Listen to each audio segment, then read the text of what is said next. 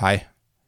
Det, du skulle høre nu, det er et prøveafsnit på et måske kommende nyt podcast, som jeg har arbejdet på sammen med min gode kammerat, Claus Skalbo Jørgensen, som underviser på Københavns Universitet.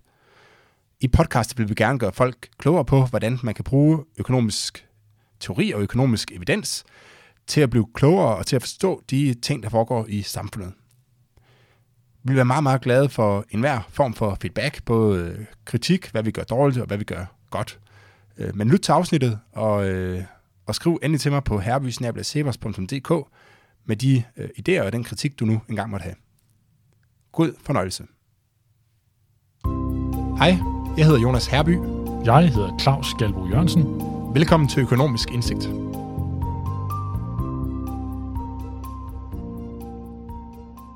Claus, hvad er du med til os i dag? Vi skal snakke lidt om statsministerens udmelding i nytårstalen om, at kommunerne skal have større frihed til at gøre, hvad de vil. Den bemærkede jeg godt, ja. Hvad er dit take på den?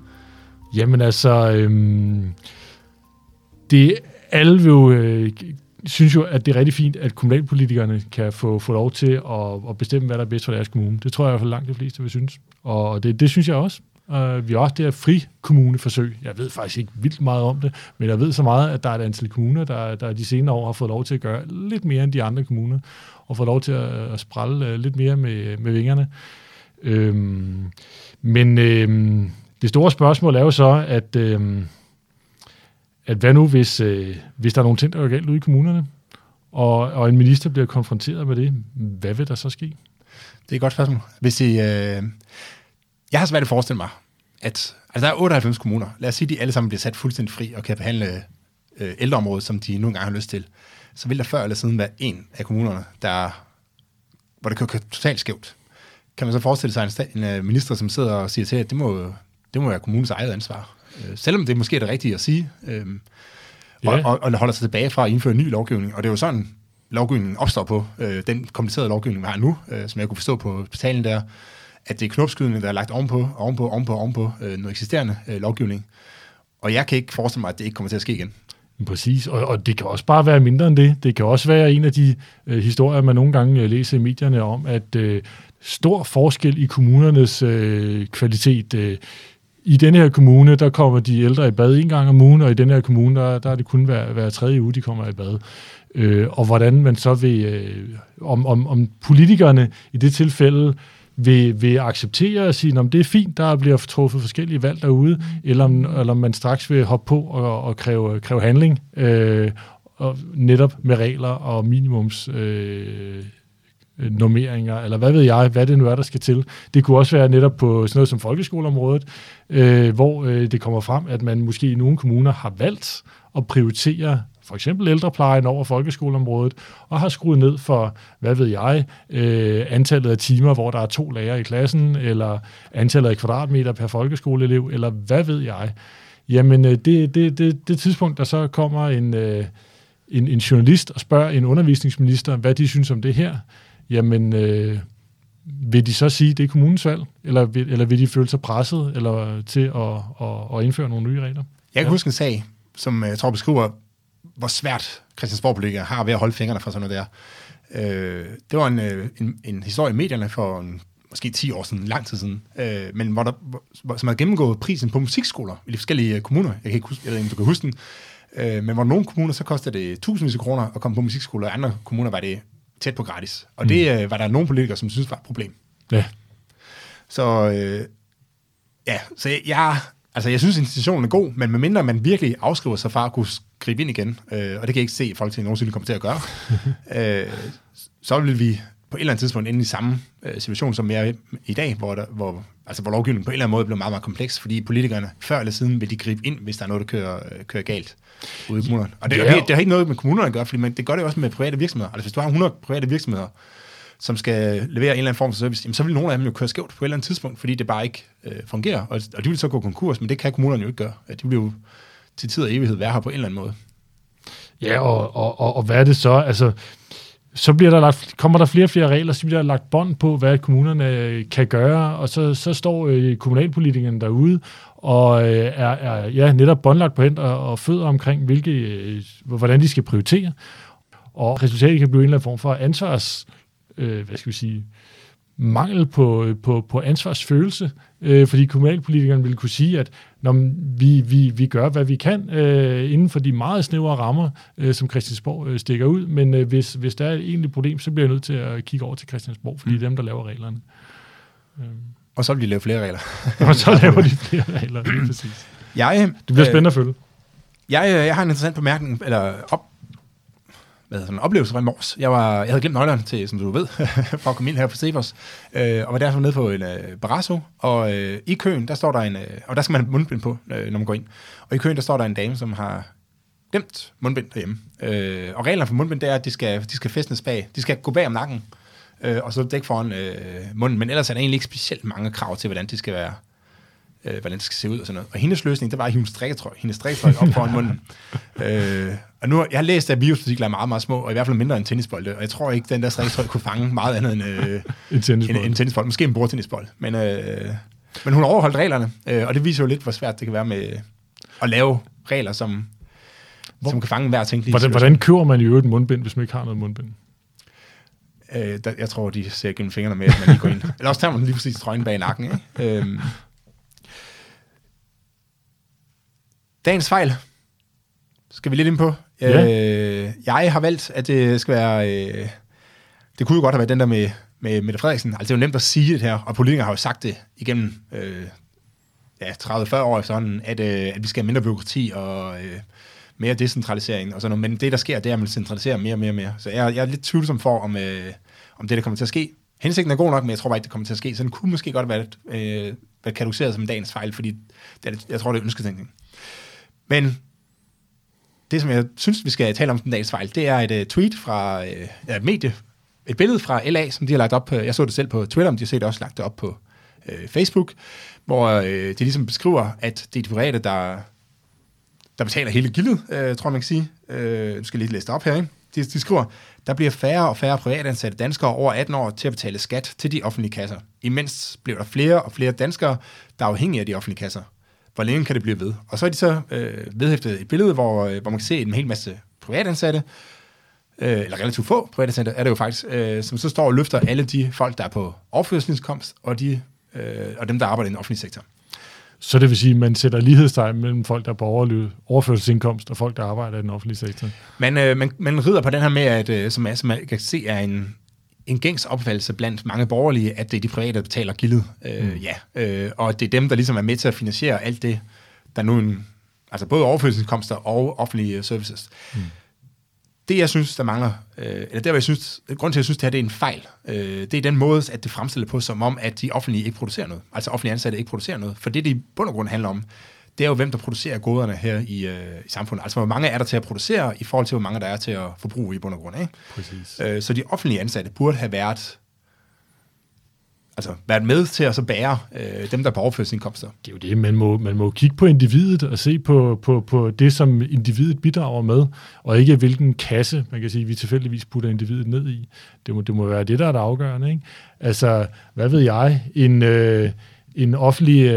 receptionist, en rengøringsmedarbejder, der gør rent på et kontor, et offentligt kontor, og måske direkte ansat af den pågældende offentlige institution, jamen de gør der lige så meget rent og bidrager der lige så meget, som en, der gør rent på et privat kontor, eller en der gør rent nede i en daginstitution, for eksempel, kontra en, der gør rent på et kontor. De gør jo ikke mindre rent, de bidrager ikke mindre til samfundet, fordi det i går så en tilfældigvis er en offentlig institution, de gør rent i. Nej, du er ansat begge steder. Du er ansat både på universitetet og i et advokatfirma. Og et advokatfirma. Det ene er privat, og det andet er offentligt, men dit job er jo lidt af det samme i bund og grund, ikke? Det er og du producerer noget begge steder. Det ene sted producerer du undervisning, det andet sted producerer du rapporter og sådan noget. Men du producerer noget, og det er i bund og grund det handler om, ikke? At man får skabt noget værdi i samfundet. Hvordan man så efterfølgende vælger at fordele den her værdi i forhold til, at det så skal forbruges. Altså de ting, man producerer, skal jo forbruges. Og hvem der betaler for det? Ja. Det er jo en anden diskussion, men fejlen ligger i, at man fremstiller offentlige ansatte, som om de ikke producerer noget, og det er simpelthen forkert. Som om de ikke bidrager til samfundet. Præcis, som om de kun forbruger og ikke producerer noget, og det er simpelthen forkert fremstilling. Jamen, jeg er fuldstændig enig, og jeg kan faktisk ikke så godt lide den der med, at man netop nogle gange kommer til at fremstille offentlige ansatte som nogen, der netop ikke gør deres til at bidrage. Der man kan sige, der er jo også med det omvendte foretegn, ser man jo også ofte, at typisk jo fra den anden side af Folketinget, end der, hvor Liberal Alliance sidder, at offentlige ansatte ligesom bliver fremstillet som heltene, der får samfundet til at hænge sammen, mens privatansatte så er, det ved jeg ikke, nogen, der kun laver sjov og ballade på en eller anden måde, mens de sande helte i velfærdssamfundet, det er de offentlige ansatte. Mm. Og det er jo sådan set lidt den samme fejl, bare fra den anden side af Folketinget, der bliver begået. Og jeg er helt enig med dig, Jonas, det er en forkert måde at se på det på. Man siger, i mange steder er det jo lidt tilfældigt, om man er offentlig ansat eller privat ansat. Altså jeg arbejder hos Cepos, og det er en tænketank, og meget af det, vi laver, er jo sådan, det minder meget om det, som jeg lavede, da jeg var forskningsassistent på CBS, Copenhagen Business School. Og det var offentligt, og nu er det privat, men det er jo lidt tilfældigt, hvor jeg er, altså, at nu arbejder jeg i stedet, hvor det er privat. Det, man skal interessere sig for, i forhold til, om folk er privatansatte eller offentlige ansatte, det er jo det her med, altså, hvor effektiv er man til at producere det, man rent faktisk skal producere. Så der kan være, altså nu er jeg jo meget liberal service, jeg vil nok helst at sige, at der er mange ting, som bliver produceret mere effektivt i det private, fordi man har en masse mekanismer, som kan sørge for, at det bliver effektivt, blandt andet konkursmekanismer, som sørger for ligesom at sortere de mindst effektive fra, som man ikke har i det offentlige. Men opfattelsen af, at man ikke producerer noget i offentligt, er forkert. Og jeg kan ikke på stående fod sige, om forskellen så er... Altså, den er ikke 100%. Jeg tror på, at man er mere effektiv i det private, at man producerer mere i det private end det offentlige, men om den er nogle få procent, eller mange procent, skal jeg ikke lige kunne sige på nuværende fod. Men man producerer altså noget af det offentlige, og derfor er fremstillingen forkert fra Liberal Alliance. Og når det så er sagt, så er det klart, så bør man selvfølgelig være opmærksom på hele tiden, at de offentlige finanser hænger sammen, og at man får et skattetryk, der giver mening, og ikke er alt for højt, og så videre. Det er jo ikke det samme som at sige, at det er fuldstændig ligegyldigt, hvor stor den offentlige sektor er. Overhovedet ikke. Det er jo et spørgsmål om den fremstilling der, som vi siger, ikke? Altså med, at der bliver sat lighedstegn mellem, om man arbejder i det offentlige, og om man er modtager af overførselsindkomster. Det var absolut to meget forskellige ting i forhold til at bidrage til samfundet. Præcis. Claus, vi skal snakke om mindsteløn i dag. Ja.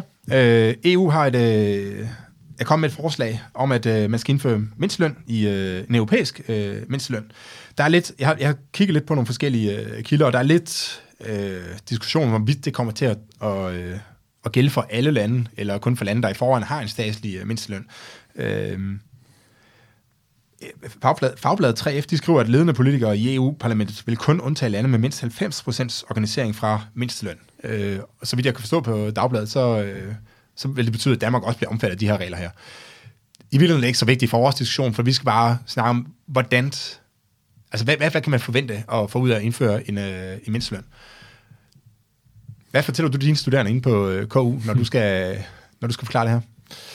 Ja, altså allerførst, så skal vi måske lige snakke om, hvad er mindsteløn? Fordi der er jo flere forskellige varianter af den, ikke? Altså en ting er jo en mindsteløn, der er aftalt i nogle overenskomster, og hvor de her overenskomster, det er jo i princippet nogle frivillige aftaler, mere eller mindre frivillige aftaler, der er indgået mellem nogle arbejdsgiver på den ene side, og nogle arbejdstagere på den anden side, som har organiseret sig i en fagforening. Men det er ikke de type mindstelønninger, vi snakker om her. De type mindstelønninger, vi taler om her, og også det, når vi underviser de studerende på universitetet, jamen det er ting, der er vedtaget ved lov. Altså hvor det er ulovligt at gennemføre handler til en pris, der er lavere end det, der er fastsat i loven. Det er det, vi sådan forstår ved mindsteløn, eller mindstepriser i det hele taget. Fordi når jeg underviser mine studerende på første år inde på økonomistudiet på Københavns Universitet omkring det her, jamen så tager vi en udgangspunkt i mindstepriser i det hele taget. Det kan være på bananer, eller på alkohol, som man faktisk lige har indført i Skotland. Det kan være på sukker, eller på tobaksvarer, eller alt muligt andet. Og så kan det selvfølgelig være på arbejdsmarkedet, hvor man også kan indføre mindsteløn. Og når jeg sætter lighedstegn mellem det her, så er det selvfølgelig ikke for at sige, at det er præcis det samme, om man indfører det på bananer eller på arbejdskraft. Det er det selvfølgelig ikke. Der er nogle helt forskellige mekanismer i spil. Men man kan sige, der hvor vi starter på første år på økonomistudiet, det er til udgangspunkt i sådan en helt simpel model med udbud og efterspørgsel, perfekte markeder, fuldkommen konkurrence. Og der siger vi, at hvis de antagelser er opfyldt, jamen så vil en mindsteløn betyde, at efterspørgselen efter arbejdskraft falder, udbuddet af arbejdskraft stiger, udbuddet bliver derfor større end efterspørgselen, og der opstår arbejdsløshed. Det er sådan, så det du siger, det er, at virksomhederne vil se, at prisen på arbejdskraft stiger. Yeah. Så vil de reducere deres efterspørgsel efter arbejdskraft. Yeah. Måske købe en robot, i stedet for at have folk til at stå og samle skruer sammen eller et eller andet. Mens arbejdstagerne, altså befolkningen, de vil sige, at nu er det blevet mere attraktivt at arbejde, fordi lønnen er steget, i hvert fald for en del af befolkningen, og derfor vil de søge flere jobs i bund og grund. Yeah, og så vil komme et spænd mellem efterspørgselen efter arbejdskraft, altså virksomhedens efterspørgsel og befolkningens udbud af arbejdskraft. Lige præcis. Og det vil føre til arbejdsløshed. Der er flere, der gerne vil have jobs, og der er færre, der gerne vil købe arbejdskraft. Og det giver det her mismatch. Det er den helt simple model, og det er ligesom der, vi starter. Så færre jobs og flere jobsøgende. Ja. Yeah. Yes. Men det er en meget simpel model. Det er en meget simpel model, og det er selvfølgelig ikke hele historien. Men det er ikke desto mindre der, vi ligesom starter, når vi skal analysere det her. Og det er det, der vil være sådan den umiddelbare effekt på et velfungerende marked. Men vil det ikke være den effekt, der er på et hvilket som helst marked? Fordi et hvilket som helst marked, selv hvis man... Nu husker Ford, da han startede sine fabrikker, der havde han en højere løn, så vidt jeg husker, end andre virksomheder havde, fordi han så en værdi i at fastholde arbejdskraften. Så hvis han havde en lidt højere løn end alle andre, jamen så havde han ikke så stor udskiftning af medarbejderstaben, og så mente han, det kunne han tjene penge på i bund og grund, ikke? Ved at have fastholdt de samme medarbejdere. Men mindstelønnen vil jo være lagt oven i den løn, så mindstelønnen vil jo kun have en effekt, hvis den hæver nogle lønninger. Så vil den ikke altid have den der effekt, fordi man vil øge. Det kan også ske, at man ikke vil have et marked med 0 arbejdsløshed i forvejen. Man vil have en eller anden form for arbejdsløshed. Og så i den her økonomiske model vil man så umiddelbart se, at arbejdsløsheden så bliver større, end den ellers var. Hvis vel at mærke, at mindstelønnen er bindende selvfølgelig. Det er det, der er udgangspunktet. Og så kan der være nogle andre ting, der også er på spil på det her marked, der kan trække den anden retning. Og nogle nuancer, man også skal med, fordi det er et marked med nogle særlige ting, der gør sig gældende. Det er mennesker, vi taler om her, der har forskellige motivationer og alt muligt andet, som også indgår i de her overvejelser, ikke? Ja, jeg kigger lidt på empirien, blandt andet ansporet af, at den seneste Nobelprismodtager i virkeligheden fik de viste Nobelprisen for ligesom at starte den her forskning i arbejdsmarkedet, plus at de brugte nogle nye metoder, som også var nye inden for økonomi på daværende tidspunkt. Men deres første studie, der kiggede de netop på, om mindstelønnen, det øgede arbejdsløsheden. Og det fandt de faktisk, at det gjorde den ikke. Siden er der så kommet en hel masse studier til, og man har faktisk, der er meget blandede resultater. Nogle finder, at antallet af ansatte falder, og andre de finder, eller antallet af jobs altså falder. Der kommer færre jobs, og andre finder, at der kommer flere jobs, og i virkeligheden er evidensen meget, meget blandet. Men det er som den tidlige forskning her, fordi det var ligesom det, man tænker, det vi sad og snakkede om, det er, at når man vil se, at der kommer færre jobs. Det er jo det, som modellen fortæller os. Men det, som forskningen så har ført til, den her empiriske forskning, er, at man er blevet opmærksom på, at virksomheden kan jo reagere på mange, mange andre måder, end ved at fyre folk. For eksempel kan de skrue ned på folks antal af timer, folk har. De kan tage nogle goder fra dem. Altså hvis de før havde gratis frokost, for eksempel, så man siger, at okay, nu får du mere timeløn, til gengæld skal du så selv betale for din frokost og din parkering og dit arbejdstøj. Og samlet set er der egentlig måske ikke sket det helt store økonomisk for medarbejderen. Ja, det som man også har set, det er, at det som nogle studier finder, det er, at medarbejderne har færre timer. Og det man forklarer det med, det er, at man kan forestille sig en restaurant, for eksempel, hvor der er meget travlt på visse tidspunkter, hvor du har brug for at have mange ansatte, og så er der mindre travlt på andre tidspunkter, hvor du har brug for færre ansatte. Og tidligere sagde man så bare, okay, vi finder nok et eller andet, du kan lave, så du går og støvsuger lidt eller rydder lidt op. Ja, eller sådan noget. Gør klar til rushet, når det kommer. Ja, men hvis så lønnen bliver for høj, jamen, så vil man så skrue ned, og stadigvæk i virkeligheden have det samme antal ansatte, men i de her between peak hours, der vil man så sige, at nu, du holder fri nu. Eller du skal ikke komme på arbejde i den her tid her. Og det skal du huske på, det er jo ikke nødvendigvis godt for medarbejderne. Det er jo, altså, så kan det være, at de får nogle kortere, mere afbrudte arbejdsdage, og hvis du er en lidt marginaliseret person på arbejdsmarkedet, har svært ved at få enderne til at møde sammen, jamen, så er det ikke nødvendigvis en fordel, at man at man arbejder mindre. Der er jo godt være, at man faktisk hellere vil have en lidt længere sammenhængende dag. Ja, man kan sige, det man burde beundre sig over, det er, hvorfor markedet ikke selv har fundet den løsning, hvis den nu var bedre for medarbejderne og for virksomheden. Hvorfor de så ikke selv fundet ud af at sige, okay, du skal kun komme til frokost og i aften. Ja. Det er der jo nogle grunde til, som jeg ikke skal kloge mig på. Noget andet interessant empirisk evidens, jeg har stødt på, det er, at man kunne se, at de steder, man har indført mindstelønninger, der forsvandt nogle af de her lavlønsjob, eller lavproduktive jobs, og til gengæld kom så nogle højproduktive jobs. Så altså nogen, der rent faktisk kunne betale den her mindsteløn, ikke? Så i stedet for at... Og det er jo noget, der normalt jo vil blive fremstillet som noget godt. Altså hvor man siger, nå, men det er rigtig fint, vi får fjernet nogle af de her skodjobs, og får nogle bedre jobs i stedet for, når vi får mindsteløn. Altså det vil mange umiddelbart tænke, når man hører sådan noget. Ja, men det man skal huske på, det er, at folk vælger jo jobs, ikke kun på baggrund af, hvor mange penge man tjener i jobbet, men også på baggrund af, hvor interessant jobbet er. Og da jeg boede i USA, der mødte jeg en, som i sine unge dage, jeg tror ikke, han gør det mere, men der var han guide, altså kajakguide, eller mountainbike guide, eller ski guide, så han levede simpelthen den der guide-verden, fordi han syntes, det var sjovt, ikke? Men det gav meget, meget lav løn. Så det, som den der forskning så peger på, er jo så, at man siger, ved at indføre mindstelønninger, jamen så fjerner man de her, en hel masse af de her jobs som guide, eller lavlønsjobs, hvor en stor del af aflønningen er, at du har sjov. Ja, så nogle jobs, hvor man måske ikke tjener særlig meget, men tager det alligevel, fordi det er sjovt. Præcis. Og i stedet for, så kommer der så nogle velledende jobs, som kan leve op til de her mindstelønskrav, for eksempel i industrien. Så ham fyren, der så før kørte mountainbike, nu står han så og samler dibidutter på en eller anden fabrik, og til en højere løn. Spørgsmålet er, om han er blevet bedre stillet af det her. Ja. Han har fået mere i løn, til gengæld har han fået et job, han ikke synes, den er så sjovt. Og han har ikke længere valget til at vende tilbage til sit gamle liv. Det er blevet forbudt. Præcis.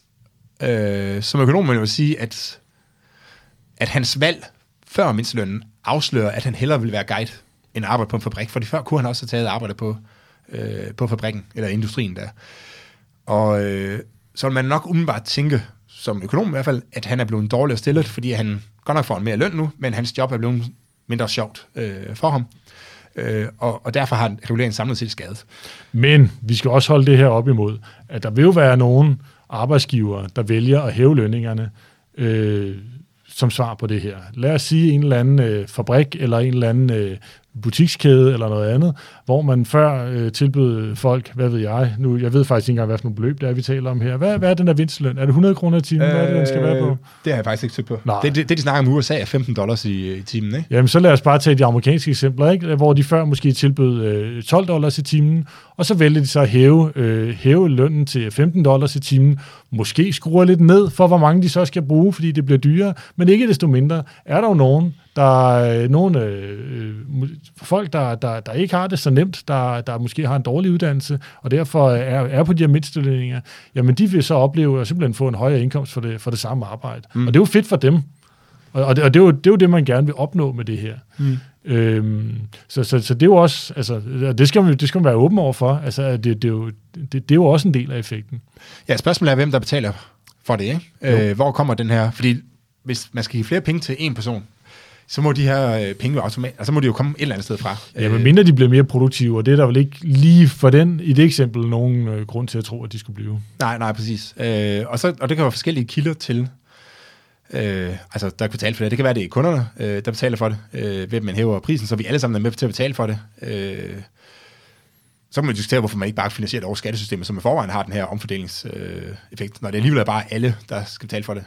Der kan også være, at det er virksomhedsejerne, der betaler for det, men hvis man tror på, at der er konkurrence på markedet i et eller andet omfang, så burde de ikke have noget ekstra fedt at tage, eller hvad man siger. Afhængig af, hvor skarp konkurrencen er. Afhængig af, hvor skarp konkurrencen er. Men generelt, men det vil nok argumentere for, at den generelle mindsteløn måske ikke var løsningen. Men fair, og så kan det også være det her med, altså der er jo et monopol. Man kunne måske godt, det kunne måske uddybe, men man kunne måske godt bruge et monopolargument og sige, at hvis nu staten har jo monopol på udbuddet af arbejdskraft ved at regulere det her. Så du mener, fordi at staten er dem, der sætter mindstelønnen? Ja, præcis. Og det er en af de ting, der kan være en af de store problemer ved at indføre mindstelønninger. Man kan godt forestille sig, lad os bare sige, at det har en positiv effekt på kort sigt, så man får rent faktisk gjort verden bedre i en eller anden forstand. Men nu kender jeg mest data fra USA, men jeg ved, i USA, der er det især unge mennesker, som arbejder for de her mindstelønninger. Ikke? Så det er ligesom deres indgang på arbejdsmarkedet. Og som jeg tror, alle, der har været på arbejdsmarkedet, ved, at så starter man som lidt en bambi på glatis. Og efterhånden får man mere og mere erfaring og arbejder sig op. Og det gælder jo både i vores jobs, hvor vi sidder og laver rapporter og komplicerede regneark og sådan noget. Men det gælder jo også, hvis du bliver ansat på en McDonald's. Altså første dag er du bare ikke særlig produktiv, og der går en vis periode, inden du bliver en gevinst for virksomheden, fordi du har en hel masse ting, du skal lære på arbejdspladsen. Problemet er, at hvis der er mindstelønninger, jamen, så bliver skridtet, altså det første skridt ind på den her stige her, bliver jo, altså ind på karrierestigen, det er meget, meget højt, og det kan betyde, at du aldrig nogensinde kommer ind på arbejdsmarkedet. Nej, der er en risiko for, at man ligesom saver det nederste trin af der. Ja. Især hvis man får sat den højt, de her. Altså meget af det her afhænger selvfølgelig også af niveauet. Hvis man sætter mindstelønnen til 10 kroner, så gør den ikke en helt stor forskel. Men hvis de kommer op i et niveau der, hvor det i går sådan begynder at skære nogle jobs væk, ikke? Og så er det, man kan opnå denne her kedelige effekt. Ja. Og så kan du faktisk se et modsat effekt af det, man gerne vil have, nemlig at der er nogle dårligt stillede borgere, som simpelthen får svært ved at komme med og ender på offentlig forsørgelse i stedet for. Det er i hvert fald en mulighed. Der er en amerikansk økonom, som hedder Thomas Sowell, som han er selv sort og har forsket meget i sortes deltagelse i økonomien. Og han siger, at de her mindstelønninger, det er en af de mest racistiske love, der findes i USA, fordi det lige præcis har den effekt til at afskære unge sorte mænd i USA fra at komme ind på arbejdsmarkedet. Og det er jo, altså hvis du ikke er bogligt anlagt, eller har svært ved at begå dig, eller hvis du simpelthen bare ikke har haft muligheden for at få en god uddannelse. Ja, der kan være alle mulige grunde til det. Men så kan en af de måder, du kan kæmpe dig til et bedre liv, det kan være ved at så opnå læring gennem arbejdsmarkedet. Og der er jo masser af jobs, hvor den måde, du lærer det på, er sidemansoplæring. Altså du bliver dygtigere ved at observere og blive oplært af dine sidemarker. Men det kræver ligesom, at du kommer ind i første omgang. Og hvis virksomheden tager penge på dig de første 2 år på grund af mindstelønninger, så bliver du ikke ansat. Ja. Jeg tror, min konklusion på alt det her, det er i forhold til, hvor simpel debatten nogle gange er. At man ligesom tænker, at nu indfører vi mindsteløn, og så alle dem, der arbejder under mindstelønnen, de bliver hævet op, og nu får de mere i løn, og så er alle glade. Det er ligesom det, som dem, der argumenterer for mindstelønnen, de så lidt forsimplet fremstiller det. Ja, det er i hvert fald det ene ekstrem, ikke? Ja, det er det ene ekstrem, ikke? Ja. At der er verden bare meget, meget mere kompleks. Og jeg som siger, det er det ene ekstrem. Og det er også mere kompleks end bare at sige, at jamen, hvis vi hæver mindstelønnen, så kommer der færre jobs. Fordi verden fungerer bare meget mere kompleks. Og som liberal vil jeg selvfølgelig sige, at når vi ikke rigtig ved, hvordan det her fungerer, så er det måske et argument for, at staten ikke skal gå ind og blande sig. Fordi det er meget, meget komplekst og svært svært simpelthen at forstå, hvad det er, hvordan det kommer til at påvirke samfundet. Ja, som du siger, en ting er, at vi to, der sidder her, ikke ved det, men du har jo kigget lidt på studierne, og hvad de kloge folk, der faktisk beskæftiger sig med det her, og er det ikke rigtig forstået, at der er generelt ikke sat 2 streger under, hvad det betyder, de her mindstelønninger? Nej, du kan finde, du kan selvfølgelig finde studier, der viser forskellige ting, men du kan også finde reviews, der kommer frem til, hvor man gennemgår mange studier, som kommer frem til vidt forskellige ting. Ikke? Jeg så en i forbindelse sådan en meta-analyse, hvor man ligesom prøver at samle alle sammen og se, hvad er det så, altså hvilken effekt ser man så på antallet af jobs. Og den fandt faktisk, at der ikke var nogen effekt. Altså der var masse studier, der fandt positive effekter, og masse studier, der fandt negative effekter, men når man samlede summen af alle de studier, så var der ikke nogen effekt på antallet af jobs. Men det betyder jo, som vi har været inde på, ikke nødvendigvis, at det er en god idé. Det betyder bare, at tilpasningen i samfundet ikke sker på antallet af jobs, men alle mulige andre steder i økonomien. Ja. Og der sker altid en tilpasning, når man laver regulering. Måske, det betyder ikke, at reguleringen er så dårlig, men det betyder, at det kan være svært at overskue, hvordan den i sidste ende kommer til at påvirke samfundet. Ja. Så hvad skal man i stedet for at gøre, hvis man gerne vil hjælpe de fattige? Der kan være en masse andre muligheder, men det er i hvert fald ikke sikkert, at det er den rigtige måde at gøre det på. Nej, som jeg er inde på, så vi har jo i forvejen et skattesystem. I Danmark er vel stort set alle vestlige lande, som er progressivt, og hvor man igennem højere skatter på høje indkomster og tilskud til lave indkomster, altså subsidier, overførselsindkomster, forsøger at lave den her omfordeling. Og så vidt jeg husker, så viser økonomisk teori også, at hvis man skal lave omfordeling, så skal det foregå gennem skattesystemet.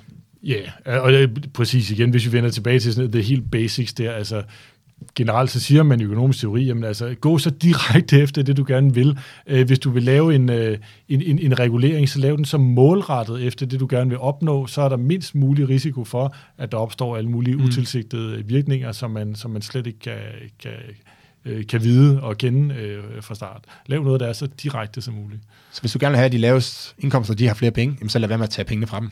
Ja. Eller give dem nogle flere. Ja, det kan man også. Det var alt for i dag. Få mere økonomisk indsigt næste gang, hvor vi endnu en gang vil begive os ud i at forklare, hvorfor verden ikke er så simpel, som man tror, og hvordan det økonomisk teori og empiri kan hjælpe os med at forstå, hvordan verden hænger sammen.